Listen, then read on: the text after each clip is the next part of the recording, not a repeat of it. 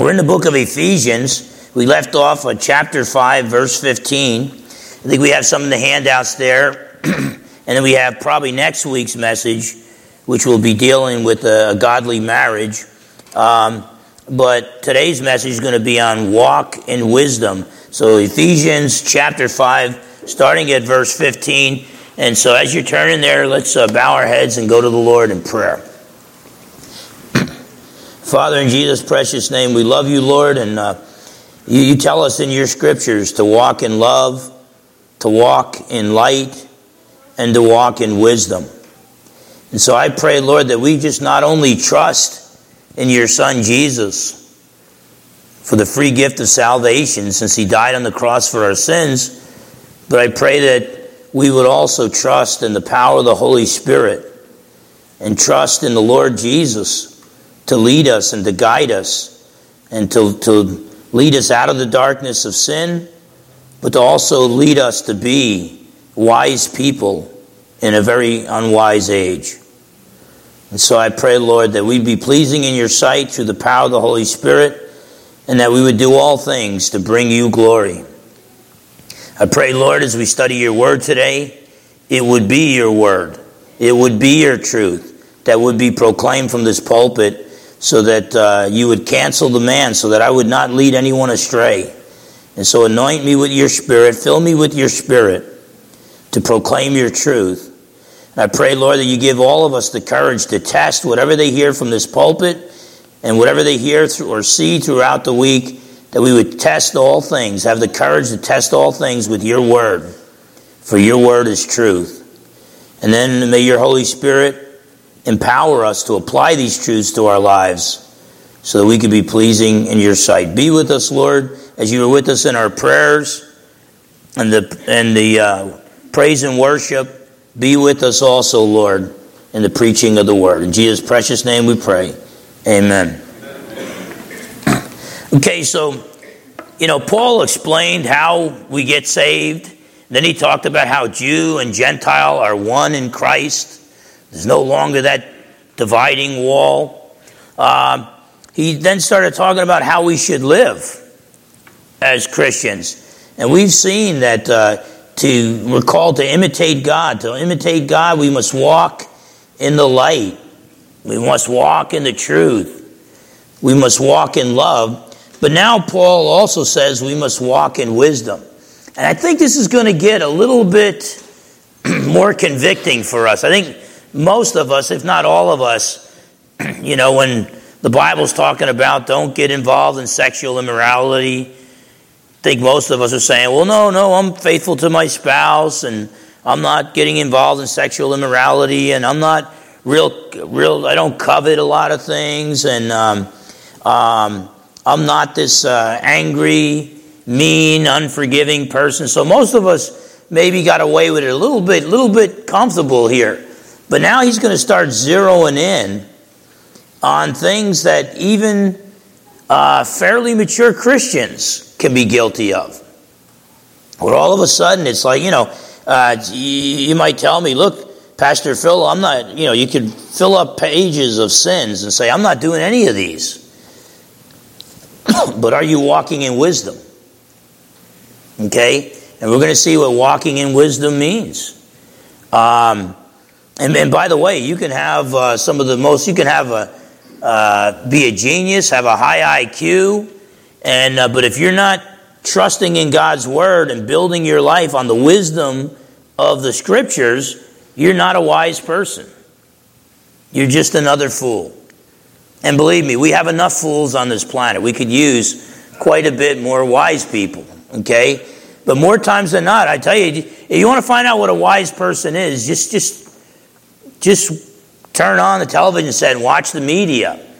Everybody they tell us is wise. Okay, those are the fools. And then everybody that they call the fools, those are probably the wise people, okay? Because we live in a day and age where, Isaiah warned us about woe to those who call evil good and good evil. We're living in those days. So to imitate God, we must walk in the light, but we must also walk in wisdom. Look at verse 15 of Ephesians 5. See then that you walk circumspectly, not as fools, but as wise. So walk carefully. Don't just run through life. I was at a wedding yesterday, and this little guy, this little boy, he had so much energy. He was just running full speed all over the place, and I was just standing there watching him. It was during the reception, and he almost collided with little kids. He almost ran into the podium and stuff like that. And I guess that's okay. That's part of growing up as little boys. You got to break a few bones. It's kind of rite of passage. But and hopefully you don't break anybody else's bones.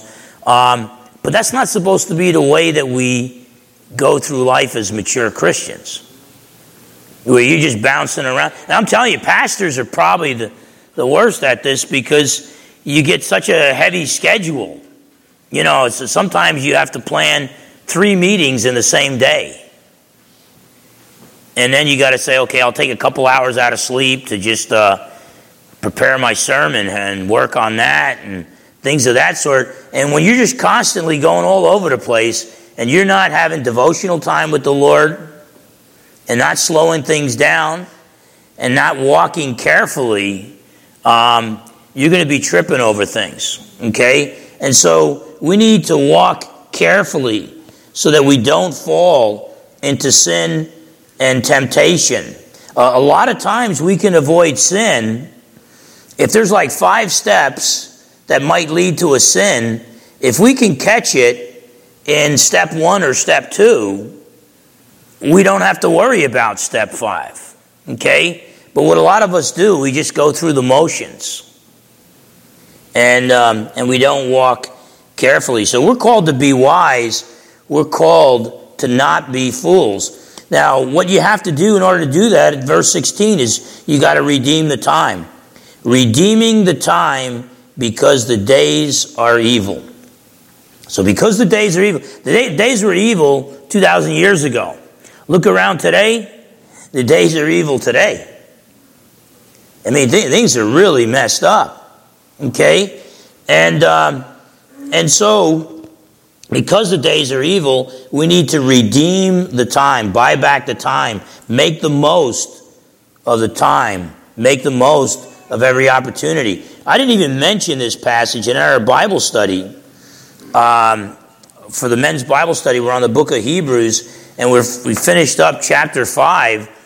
And the author of Hebrews is saying, by this time, you ought to be mature believers who are ready for the meat of the word.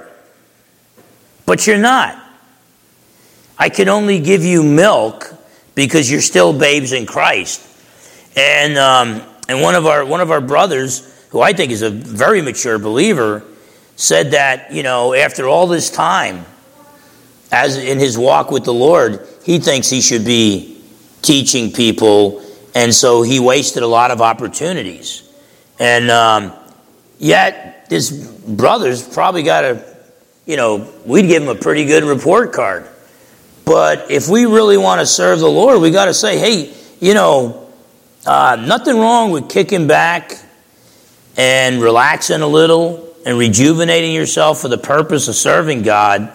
But there's times when we're so proud of ourselves because we're not doing the bad stuff, but we're also kind of lazy. And we're not redeeming the time. We're not making the most of the opportunity. And so sometimes we're sitting around when God's calling us to get out there and serve Him. And there's a time to be still in the presence of God. And to start your morning with devotional reading of God's Word and meditating on God's Word. Not the Hindu Eastern meditation, which has crept into segments of the church today. But biblical meditation, where you meditate on principles from God's Word and have time of prayer with the Lord. So there is that time, but there's also, we've got to look at each day. Am I making the most of each opportunity? And that doesn't mean, preach Jesus to everybody you see. Because, the night that Jesus was betrayed, doubting Thomas asked Jesus, show us the way. And Jesus said, I am the way, the truth, and the life. No one comes to the Father but through me. Later on that night, the Roman governor, Pontius Pilate, asked Jesus, what is truth? And Jesus didn't answer him. So what it tells you is one guy was ready for the answer, the other guy wasn't. How did Jesus know the difference? Because he was Jesus. He was filled with the Spirit. He was walking in wisdom. Okay? And so we need to get prayed up. We need to get so filled with the Spirit at the start of each day that it becomes natural to walk in the supernatural and to walk in wisdom so that we can redeem the time. Verse 17 in Ephesians 5, therefore do not be unwise. I had a Christian brother who used to attend a church, not anymore, but he said, I was praying about it and I figured out what your problem is. And I said, what's my problem? He said, you're too wise. I said, what are you talking about? He said, well, you study the Bible too much and you're too wise, as if that makes me carnal, And so I asked this guy, do you think I'm as wise as the Apostle Paul? And he said, of course not. And I said, well, then Paul's got a bigger problem than me, and I walked away. Okay?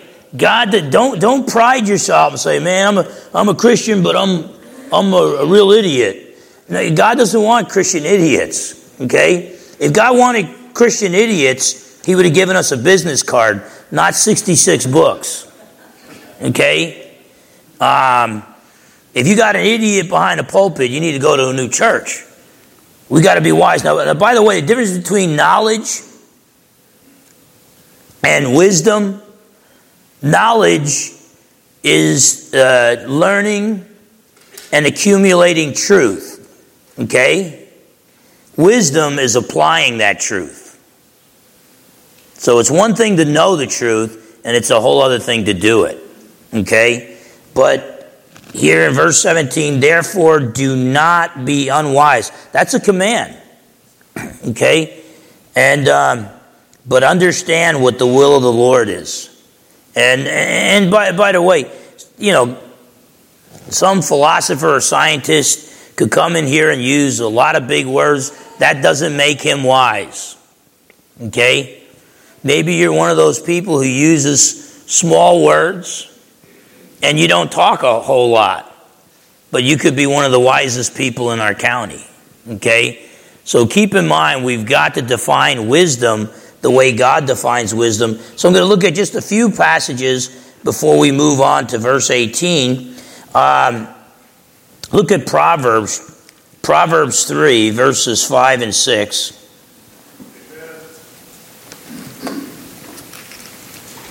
Proverbs 3, 5 and 6. In fact, we'll take Proverbs 3, 5 to 7. And that says, trust in the Lord. Notice it doesn't say trust in the government. We're going through today what I would call deification of the state, where we're treating and trusting the government as if the government is God. Okay? We can't do that. The Bible tells us over and over again, submit to the governing authorities, but then it tells us even more times, do not trust in the king. Okay? So we've got to test all things, including government authorities, with God's word. But our trust is in the wise man, his trust is in the Lord, not the government. Okay? Trust in the Lord with all your heart and lean not on your own understanding. In all your ways acknowledge him, and what shall he do? He shall direct your paths.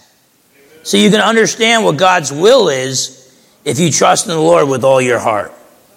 Okay? And then verse 7, do not be wise in your own eyes, fear the Lord, and depart from evil. So get away from this human faulty wisdom. Okay? And by the way, non-believers were created in God's image. They were given minds by God. And every once in a while, non-believers accidentally trip over the truth. And you see advances in science and advances in different fields and our technology. So it's not like, well, that guy's not a believer, so he has to be wrong. No, sometimes even non-believers get things right.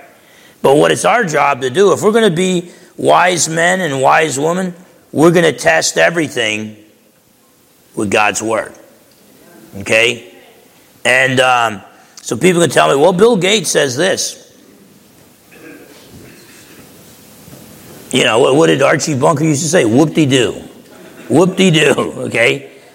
You know, it used to be those commercials where guys would give each other financial advice at a restaurant, and guy says, well, my broker is E.F. Hutton, and E.F. Hutton says, and then everybody stops and listens. Was it E.F. Hutton or was it somebody else? And when E.F. Hutton talks, everybody listens. Well, no, that's not true. But when Jesus talks, we ought to listen. And you know, we say, oh, Jesus, I just wish you would talk to me. Sometimes he does in a small, still voice. But most of the time when God talks to us, he talks to us in his word. I get people who profess to be Christians, they never study their Bible. And they tell me, I just wish God would talk to me. It's just like, look, dude, he did a lot of talking to us. You got the word of God right here. Get grounded in that. Yeah, there'll be some questions you have that aren't mentioned in the word of God, and you got to just pray about. And ask God to give you peace about which direction you should take. You show me a wise man today. I'm thinking of a wise man. I'm not thinking of geniuses like Bill Gates. I'm thinking of elderly guy, elderly lady that is grounded in God's word. And they don't make any decisions unless they're based on God's word. Trusting in God's wisdom, not our own. And then God will make our path straight. It will become natural to walk in the supernatural. Look at Psalm 1, the first 3 verses. So the first 3 verses of Psalms.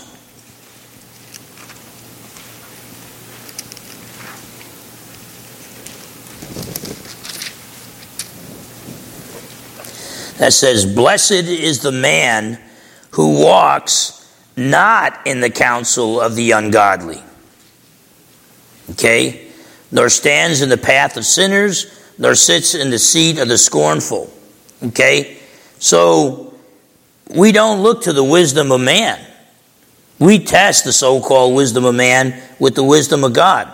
So, blessed is the man who walks not in the counsel of the ungodly, nor stands in the path of sinners, nor sits in the seat of the scornful, but his delight is in the law of the Lord. That's God's word. And in his law he meditates day and night. He shall be like a tree planted by the rivers of water that brings forth its fruit in its season, whose leaf also shall not wither, and whatever he does shall prosper. Now, by the way, the world's definition of prosperity and God's definition of prosperity are two different things. By the world's definition, John the Baptist, when they beheaded him, he died broke. The world's definition of prosperity, John the Baptist was a poor man. God's definition of prosperity, he was an incredibly wealthy man. Okay? So we've got to determine, God, by the way, God's called some of us to be fairly wealthy. And God's called some of us, missionary. If you're called to be a missionary, God has not called you to be wealthy. Okay? And,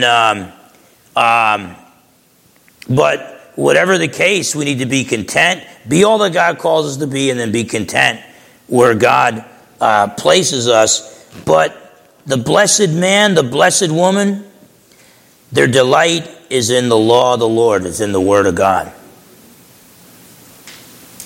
Is your delight in the Word of God? Okay? We get a lot of kids grow up in Christian homes, then they go off to college and they get some arrogant philosophy professor slamming them and slamming Christianity in class and stuff like that. And some of our kids end up thinking that's what wisdom is. I need to agree with that guy. I've graduated now. Okay? Let me tell you, if this is the Word of God, and it is, then anybody who rejects this is a fool. I don't care how many degrees the guy has. I don't care how smart he sounds, how many big words he uses. Don't let them intimidate you. Wisdom. God is wisdom. He is the source of all wisdom. We are to be philosophers, lovers of wisdom. That's what philosophy means. But we understand wisdom, true wisdom, comes from God.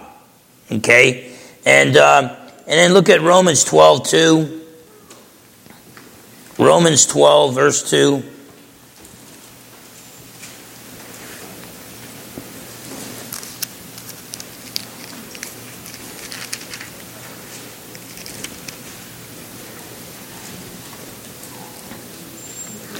And Paul says, and do not be conformed. Don't be outwardly conformed to the pattern of this world. And do not be conformed to this world, but be transformed. That means be inwardly changed. Be transformed by the renewing of your mind. That's what the Holy Spirit does as we pray and study God's Word and fellowship with other Christians. The Holy Spirit renews our mind that you may prove what is that good and acceptable and perfect will of God. See, if you want to find God's will, if you want to understand what God's will is, as it said in verse 17 of Ephesians 5, okay, then you got to stop conforming to the pattern of the world. You got to stop thinking the way the world thinks, and you got to start thinking the way God wants us to think. Okay? Allow the Holy Spirit to renew your mind. Okay? Now, this is a verse, I think it's Psalm 37:4. King David says, delight yourself in the Lord, and he'll give you the desires of your heart. And so some guys say, oh, I delight in the Lord, I'm going to claim a Corvette in Jesus' name. That's not what the passage is saying, okay? Because if you delight yourself in the Lord, what does that mean? That means that you make the Lord your greatest joy. Guess what God's going to do to your desires? He's going to change your desires. Guess what you're going to start desiring? You're going to start desiring for yourself what God desires for you. Okay? So delight yourself in the Lord, and he'll give you the desires of your heart. And that's what prosperity, biblical prosperity is, being all that God called you to be. So if you make the Lord your greatest joy, okay, and by the way, we know God's general will for all believers. Okay? The Bible just spells that out. When the Bible says don't do something, don't do it. When the Bible says do something, then do it. Okay? That's God's general will for all believers. And the only way we can obey God's general will for all believers from the heart is through the power of the Holy Spirit. Okay? So, if a guy comes to me for counseling and he says, I want to know what God's specific will for my life is. Okay? But I know that the guy is living in sin, I'm not going to ask him, what do you desire? Because I don't even want to hear what he desires. Okay? He's going to be wasting my time. But if a guy or a gal is obeying God's general will through the power of the Holy Spirit, they're trusting in the Lord, okay? They're having their minds renewed, and they don't know God's specific will, then I'll ask them, well, what do you desire? You know? For me, it was like, you know, I didn't grow up a Christian. I was raised in a Catholic home, but I didn't really believe. And in my teens, I started walking away from everything I had been taught. And so when I got saved at age 21 in the Marine Corps,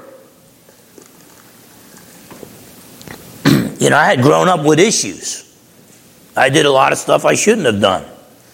And so I assumed if God wants to call a guy to be a minister, he's going to grow up in a Christian home, go to Bible college, go to seminary, and there's going to be like a 27, 28-year-old guy starting a church who's just been, you know, Christian pretty much all his life. And I figured God would never use me. And that was Satan's little voice in my head. God can't use you. You're trash from Jersey, man. You ain't got what God's looking for. And What I was doing, I was focusing on my past failures. I wasn't focusing on my present king. We do that a lot. You say, well, who am I? Why would God use me and this and that? You got to focus on your king. If King David focused on his problem, 9.5 foot tall Philistine blaspheming giant, he wouldn't have went down from the mountaintop and killed the giant on that day. But instead of focusing on his problem, he focused on the problem solver. And he said, hey, my problem's bigger than me. My God's bigger than any problem I could ever face. Amen. Okay? You know, that's one of the things. You want to be a wise person, you got to acknowledge God is bigger. And the world can throw at you, oh, this false idol and that false idol. It's my God's bigger than your God. And the world could tell you, well, Bill Gates has all the answers and this and that, and if we just move towards socialism, we'll have in one world government, we'll have peace and unity. No, my God's bigger than your God. I don't know who your God is, but he's not good at thinking. Okay? And, but whatever the case, if we put God first and acknowledge our King and stay in his word and make the Lord our greatest joy, then God will start to change our desires and we'll start desiring for ourselves what he desires for us. That's how we understand God's specific will. Okay? And with me, so I was convinced, God hasn't called me to preach. And, I had just done 3 years in the Marine Corps. I was in law enforcement and security at the time. I had been a boxer back in New Jersey, but at that time I was weightlifting. And my resume just showed how many things I could blow up. And I just figured, God created me to get saved and then wrestle with drunks for the rest of my life and cuff them. And I was like, okay, I'll just try to be content with it. And I thought I was very, very evil because I hated my job. I did a good job. I was always getting awards for writing the most tickets and things of that sort, and employee of the quarter, employee of the year. And but I didn't enjoy it. And I thought I was very sinful because I enrolled in Bible college, Liberty University. They had a great program back then, distance program. And I used to fly out a couple weeks each year for the resident courses. And, but I thought I'm wasting my family's money going to Bible college because God didn't call me to preach. He called me to use what I was trained in to, arrest violent people. And, but then I heard a lecture from H.L. Willmington at Liberty University. He told a story about Charles Haddon Spurgeon, the great British preacher, where Spurgeon got done preaching and a young guy walked up to him and Spurgeon had his back turned to the guy and the guy said, Pastor Spurgeon, I think God's called me to preach. How can I be sure? And Spurgeon turned around without blinking an eye. He told him, he said, son, if God's called you to preach, if you can be happy in any other job on earth, God hasn't called you to preach. And then it hit me. I was thinking I was a bad guy because I didn't like work. All I wanted to do was study the Bible and teach people all the time. And then all of a sudden I realized, look, God's in the business of making things beautiful. God could take trash from New Jersey, okay? And he can transform us and then use us in powerful ways. And it was at that moment that I got the call from God to preach. Now, it took me 10 years of studying before I went full-time in the ministry, but that's when I knew. And then, by the way, then I was able to enjoy my job of law enforcement, knowing I wasn't going to be doing this for the rest of my life. This is just paying the bills, taking care of my family, paying my tuition. But God's called me to preach. You know? Let me tell you something too. We might have some future preachers in here or whatever. But God showed me once, I was getting tired of law enforcement. But I reached the point where I realized, I thought God told me, look, I'm not a cop. I'm a preacher who just happens to pay his bills by doing law enforcement. Okay? But you gotta find, you want to be so in love with the Lord that your heart is undivided towards what it is that God has called you to do. Okay? So if you're being obedient to the Lord and God's general will, I'm going to ask you, well, what is it that you desire? Because there's a good chance you're going to start desiring what God desires for you. And so, don't be unwise. Understand what God's will is. Now, verse 18, Paul's going to give an example of living like a fool. Okay, verse 18 in Ephesians 5. And do not be drunk with wine, which is dissipation, but be filled with the Spirit. Do not be drunk with wine, in which is dissipation, but be filled with the Spirit. So if we're going to walk in wisdom, we can't be getting drunk. Okay? In fact, before I got saved, I was looking for meaning, and I didn't do a whole lot of drinking as a non-believer because the churches and the police departments would open up gyms to get kids off the street, Essex County, New Jersey, get them to box. And when you boxed, you didn't drink, you didn't smoke, because if you did, you're going to get whooped. Just training, you'd get whooped. And so I didn't do much drinking, but in the Marine Corps, duty was so boring. I was guarding nuclear weapons and stuff, boring duty. And so I started looking for meaning, and one of the first things I did was I started drinking, and it got to the point where I was drunk and I was kneeling down in front of a toilet bowl. And I thought, man, I used to be somebody. Well, not really, but I thought I used to be somebody. And I used to be somebody. I had a reputation. Well, not really a good one, and here I am kneeling down in front of a toilet bowl. So even as a non-believer, I quit drinking right there.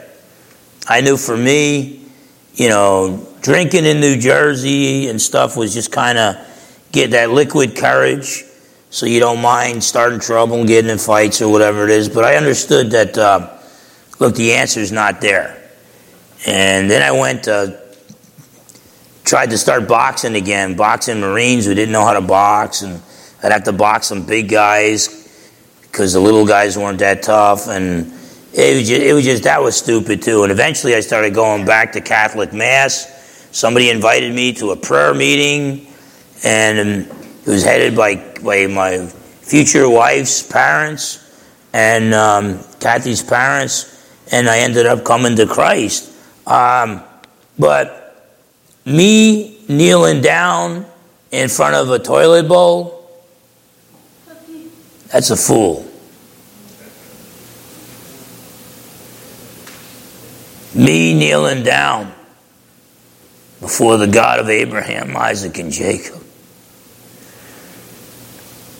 Now there's a guy moving in the direction of wisdom. Okay?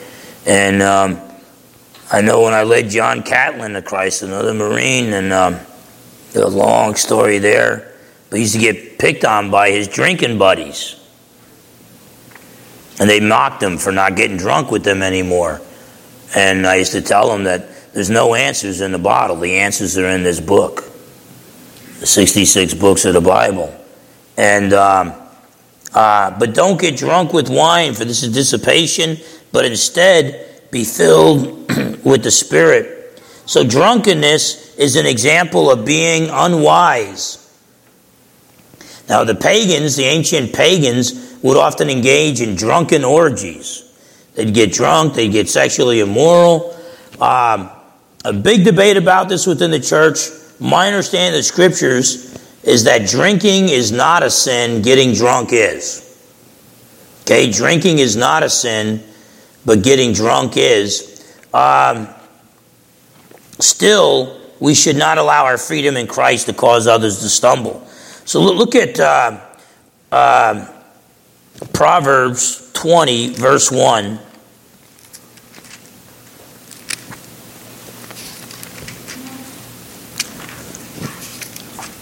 Now, I will say this. Jesus used to drink, but he didn't drink as much as I think most of us think. Jesus used to drink, but he didn't drink as much as most of us think. And I'll explain that in a minute. But Proverbs 20 and verse 1, wine is a mocker, strong drink is a brawler, and whoever is led astray by it is not wise. Okay? And now, Jesus used to drink wine at like the wedding feast of Cana in Galilee. He would drink wine at the Passover feast. Okay, like the Lord's Supper.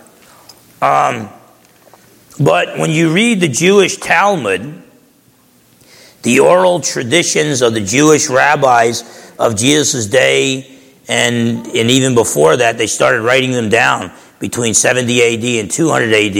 They explained that what the Jews called wine, I think it was like 1 part wine and 3 parts water. Okay? Now keep in mind, most of the water that you drank in Israel was not well water. It was water that were contained in man-made containers called cisterns, so it was polluted rainwater. And they tried to drain out the bugs, but it smelled and it could kill you just drinking the water. So the alcohol of the wine, the citric acid, would kill some of the germs and give it a little bit of flavor. Okay? But basically, if you lived in Israel 2,000 years ago, you had to drink some wine. Because the water would kill you and you'd be almost impossible to get it down anyway. The Jews considered strong drink half wine, half water.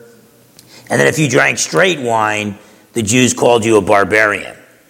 Okay? So when we think of Jesus as drinking in moderation, he drank in real moderation.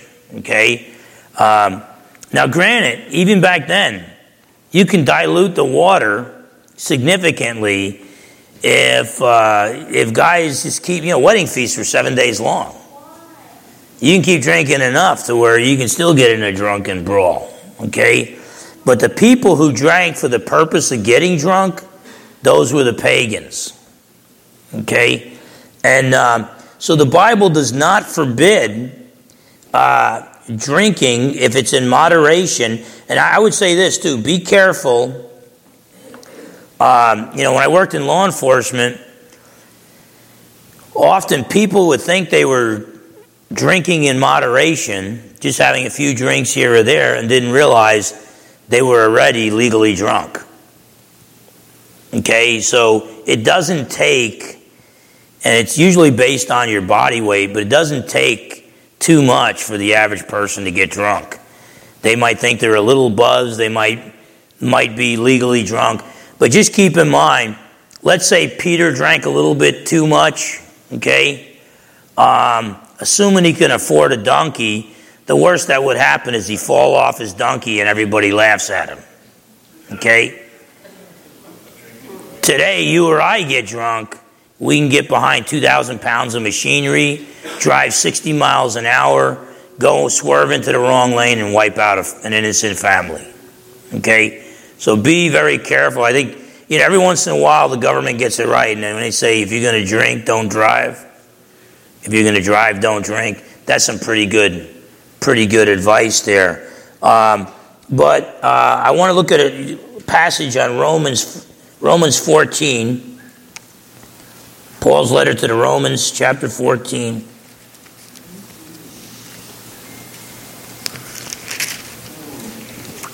Paul's talking about that as believers in Christ, we have freedom in Christ. We have a lot more freedom in the New Testament in Christ than the Old Testament saints had. They had a lot of thou shalt nots. But in Romans 14, what he's talking about, the weaker brother doesn't understand his freedom in Christ, so the weaker brother thinks he can't drink wine. The weaker brother thinks it's a sin to drink wine. The weaker brother thinks it's a sin to eat certain foods. The stronger brother recognizes his freedom in Christ. He can drink wine but don't get drunk. He can eat pork. Okay? But Paul says something very interesting to the stronger brother who recognizes his freedom in Christ in verses 20 and 21. Do not destroy the work of God for the sake of food. All things indeed are pure, but it is evil for the man who eats with offense. It is good neither to eat meat nor drink wine or do anything by which your brother stumbles or is offended or is made weak. Okay? So if you got Catholic friends, and they're very serious Catholic friends, and it's a Friday, and they invite you over to their house, okay? Don't bring hamburgers with you. You know, we used to get, back in Jersey, we used to get like $1.99 fish and chips, because they knew the Roman Catholic population was so big, they made all the fish and chip deals on Fridays. And, or it was a good time for cheese pizza with no toppings and stuff like that. Now, is it really a sin to eat meat on Fridays? No. But the weaker brother doesn't know that. Okay? Now, I, as a pastor, I've chosen just not to drink at all. I don't like the taste of alcohol. You know, I'm not looking for fights, believe me. And I don't want to lead people astray. So, you know, if I'm witnessing to a guy at Red Robin and he's drinking a beer while I'm witnessing to him, if you come in and you see that and you got a problem with that, that's your problem. Okay? Because I'm not placing any stumbling block. But if a guy's down on the beer, I'll witness to him. Okay? But, and you know, many pastors disagree with me on this, but if I just hold a beer in my hand, some people might think, well, he's saying it's okay for Christians to get drunk. You know? I'm telling you, somebody told me we will go to a family barbecue. Hey, could you hold my beer? I'll say sure, and I'll just put it on a table and guard the table, but I just don't want to hold it. I just don't want to lead people astray. Okay? And it could be a person who's battled with alcoholism. Okay? So keep in mind, there's two sides of this coin. You have freedom in Christ to do certain things like drinking in moderation, but try not to lead other people astray. Okay? And so we have, you know, I'm a man who believes in God's grace, and I'm not a legalist. And I understand, me and my wife understand our freedom in Christ, but we make some rules. I think that they're wise rules so that we don't exercise all the freedom in Christ we have, because if we do, it could lead us or someone else in the wrong direction. So it's a gray area. This is between you and the Lord. And if you do drink safely and try not to lead others astray. But the Bible clearly indicates it's getting drunk that is a sin. Okay? Drunkenness is dissipation. It is a wasteful way to live. Well, guess what? If you live your life in a wasteful way, that's the exact opposite of redeeming the time, making the most of the time. Okay? And so, and then it destroys lives. Now, when God tells us don't do something, He usually tells us to do something else. Okay? So instead of getting drunk, we're told in Ephesians 5 and verse 18, but be filled with the Spirit. Now again, keep in mind, all believers are indwelt by the Holy Spirit. Not all believers are filled with the Holy Spirit. The difference is not that you get more of the Holy Spirit. The difference is He gets more of you when you're filled with the Spirit. Okay? So, if you're driving in your car and the Holy Spirit's in the passenger side seat, that's like being indwelt by the Holy Spirit. But if the Holy Spirit starts driving and you get in the passenger side seat, that's like being filled with the Spirit. When you're filled with the Holy Spirit, that's the same as saying be controlled by the Holy Spirit. So don't be controlled by alcohol. Be controlled by the Holy Spirit. Okay? And you might say, well, gee, I wish I knew how to be filled with the Spirit. Well, the Bible tells you. Just spend time in prayer. Spend time studying God's Word. Spend time fellowshipping with Christians. Spend time serving people. Spend time worshiping God. And you'll be filled with the Spirit. Okay? And but we need to be controlled by the Holy Spirit, not by alcohol or the demons who might come in. Anytime you surrender control of your mind, whether it's through New Age Hindu meditation, where you surrender the control of your mind, or using drugs, or getting drunk, if you surrender the control of your mind, there are invisible, spiritual, evil entities that are looking for the opportunity to come in and take control. Okay? So I've been told that, when a guy gets drunk, the real you comes out. No. I have seen some of the nicest guys on the planet get drunk and just become total jerks. Okay? That's not the real you. That's another entity saying, okay, you surrender the control of your mind. I'm going to come in and take control. And I've seen total personality changes by people who are drunk or under the influence of drugs. And so don't get drunk with wine. Instead, be filled with the Spirit. Be filled with the Holy Spirit, not alcohol or drugs. Be controlled by the Holy Spirit, not alcohol or the demons who want to come in and take control. Allow the Holy Spirit to bear His fruit in our lives. Remember earlier, verse 9, Paul talked about, for the fruit of the Spirit is in all goodness, righteousness, and truth. You get drunk, there's not going to be any goodness, righteousness, and truth. You get filled with the Holy Spirit, there's going to be goodness, righteousness, and truth. Okay? So allow the Holy Spirit to bear His fruit in our lives.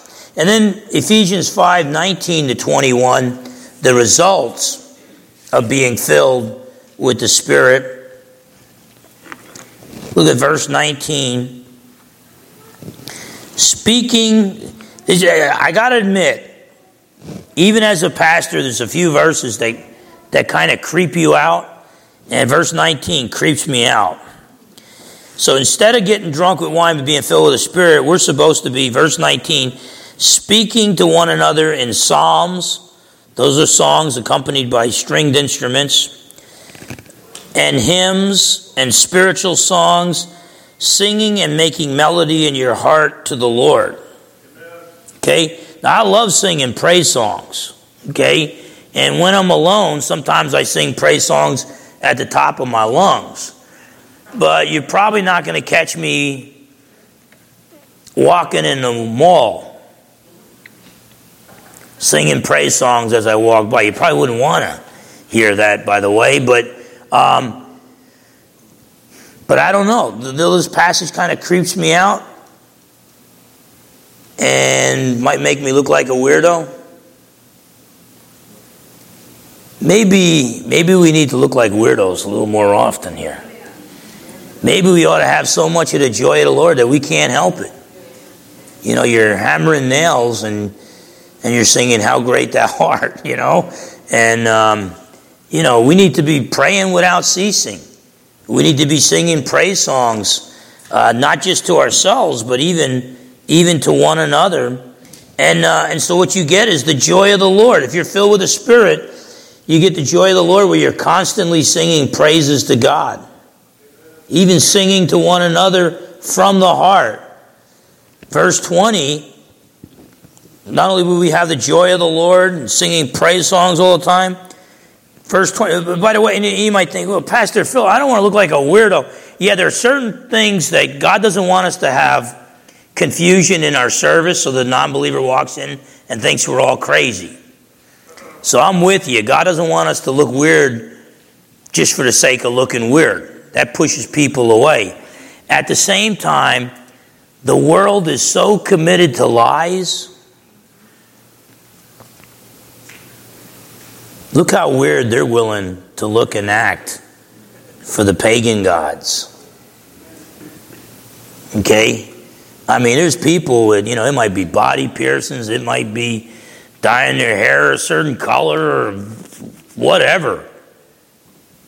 But the world is willing to be a fool for paganism. How come we're not willing to be a fool for Jesus? I remember one day I was driving home. I live on Illahee Road, and I was driving on Brownsville Highway, and the pouring rain, there's all these cars illegally parked everywhere, all the way to my home. And I live quite a few miles away from the fairgrounds. I didn't know it was the Lollapalooza or something. To get parking, it's like a 72-hour outdoor concert in the pouring rain, and people were willing to park miles away to go there. And you can't tell me, by the way, where there is music, there is worship. God created all things to glorify Him. So if the music isn't praising God, it's praising non-God. And so what I'm saying is the pagans are often more serious about their false religion than we are about true religion. Okay? And when's the last time you parked 4 miles away from your church and walked in the pouring rain to get to church? And by the way, that does happen, just not in America. Now, we praise God. We've got some people in this church that come a long way. Edmond, Seattle. But that's not the norm. But in some countries like Ethiopia, Christians will walk miles in the pouring rain just to show up for a church service, and they don't even have a roof on their church building anyway. Okay? And so maybe we ought to have enough of the joy of the Lord to make the world take notice. Okay? And if that makes it, if they say, oh, Fernandez, you're a Jesus freak, I'm just going to say thank you. Thank you, because I've been convicted lately, because when I first got saved, I was a Jesus freak. I got on everybody's nerves, even fellow believers. And, but, maybe we all need to be Jesus freaks instead of trying to be dignified in the eyes of the world. So, results of being filled with the Holy Spirit, the joy of the Lord, and then always giving thanks. In verse 20, giving thanks always for all things to God the Father in the name of our Lord Jesus Christ. What that means, all things basically means all circumstances. I did a study of the word in the Greek there, and it means all circumstances. I could do all things through Christ who strengthens me. And in other words, I can be content. It's the context of the passage. I can be content in all situations because Christ is my strength. And so we need to be thankful in all things. That doesn't mean, when I'm at my dad's funeral, the greatest man I ever knew was my dad, 2009. When I'm at his funeral, okay, I need to give thanks. Not for his death, but I need to give thanks that God's in control of all things and He's going to work it for good. That's when you walk by faith, not by sight. We're supposed to be giving thanks for the political situation right now. As the freedoms that our dads and grandfathers fought for, we're giving it away. And yet we need to give thanks. You know, God's going to bring good out of it. One of the goods that God's going to bring out, we are going to mature so much as Christians when we don't know where our next meal's coming from. When you could be beaten or in prison for preaching Jesus. But always give thanks for all things in all circumstances. Give thanks to God the Father in Jesus' name. Let me tell you, you don't even have the right to approach God except through Jesus. Okay? We enter into the presence of God even in prayer in Jesus' name, in the authority of the Lord Jesus. He is the Son of God by nature because of who he is. Because he's God the Son, when he became a man, he is the Son of God by nature.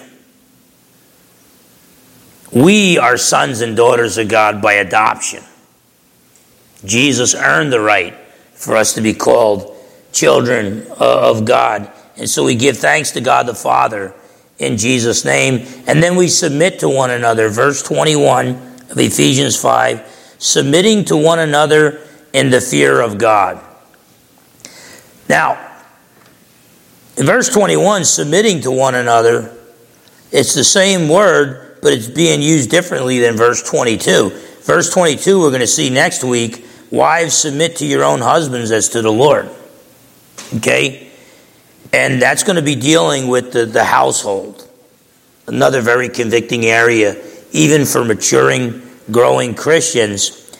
But submitting here, submitting to one another, all that means is submit your own needs to the needs of others. Put others' needs before your own. Okay? Don't go out there and try to be number one. You got to love God with everything you got and love your neighbor as yourself. So submitting to one another, putting others' needs before your own. The secret to joy, that acronym, Jesus first, put others second, and yourself third. If you don't have the joy of the Lord, that's what you need to start doing. Put Jesus first, others second, and yourself third. Now, why do we do that? We do that, as Paul says, in the fear of God, not man. It's not because it's like, well, I'm going to treat my boss good because I don't want to get fired. No, I'm going to treat my boss good because he was a human being created in God's image. And though fallen, I love him and I want to see him saved. Okay? But, you know, there is a God and you're not him.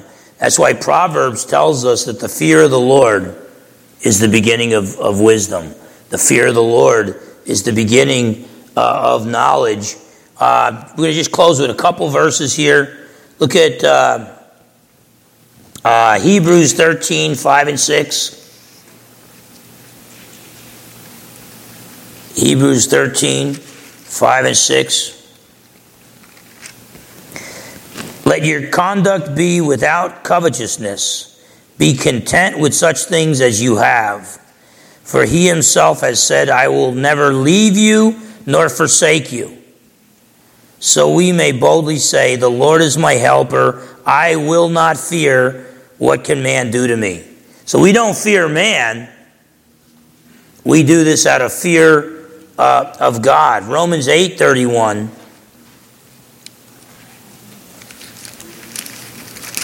Romans 8:31. Paul says this, what then shall we say to these things? If God is for us, who can be against us? Basically, we have nothing to fear from mankind. And then we'll close with Matthew 10, verse 28. Gospel of Matthew, chapter 10, verse 28.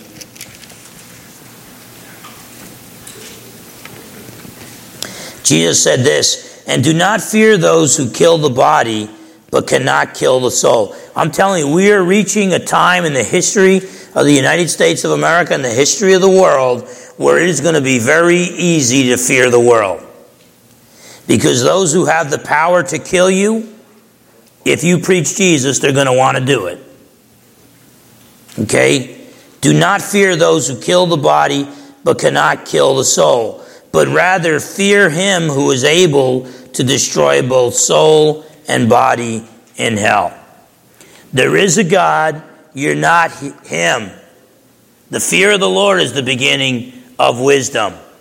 And so as we place others' needs before our own, as we submit to each other, we do that not because, it's like, I shouldn't be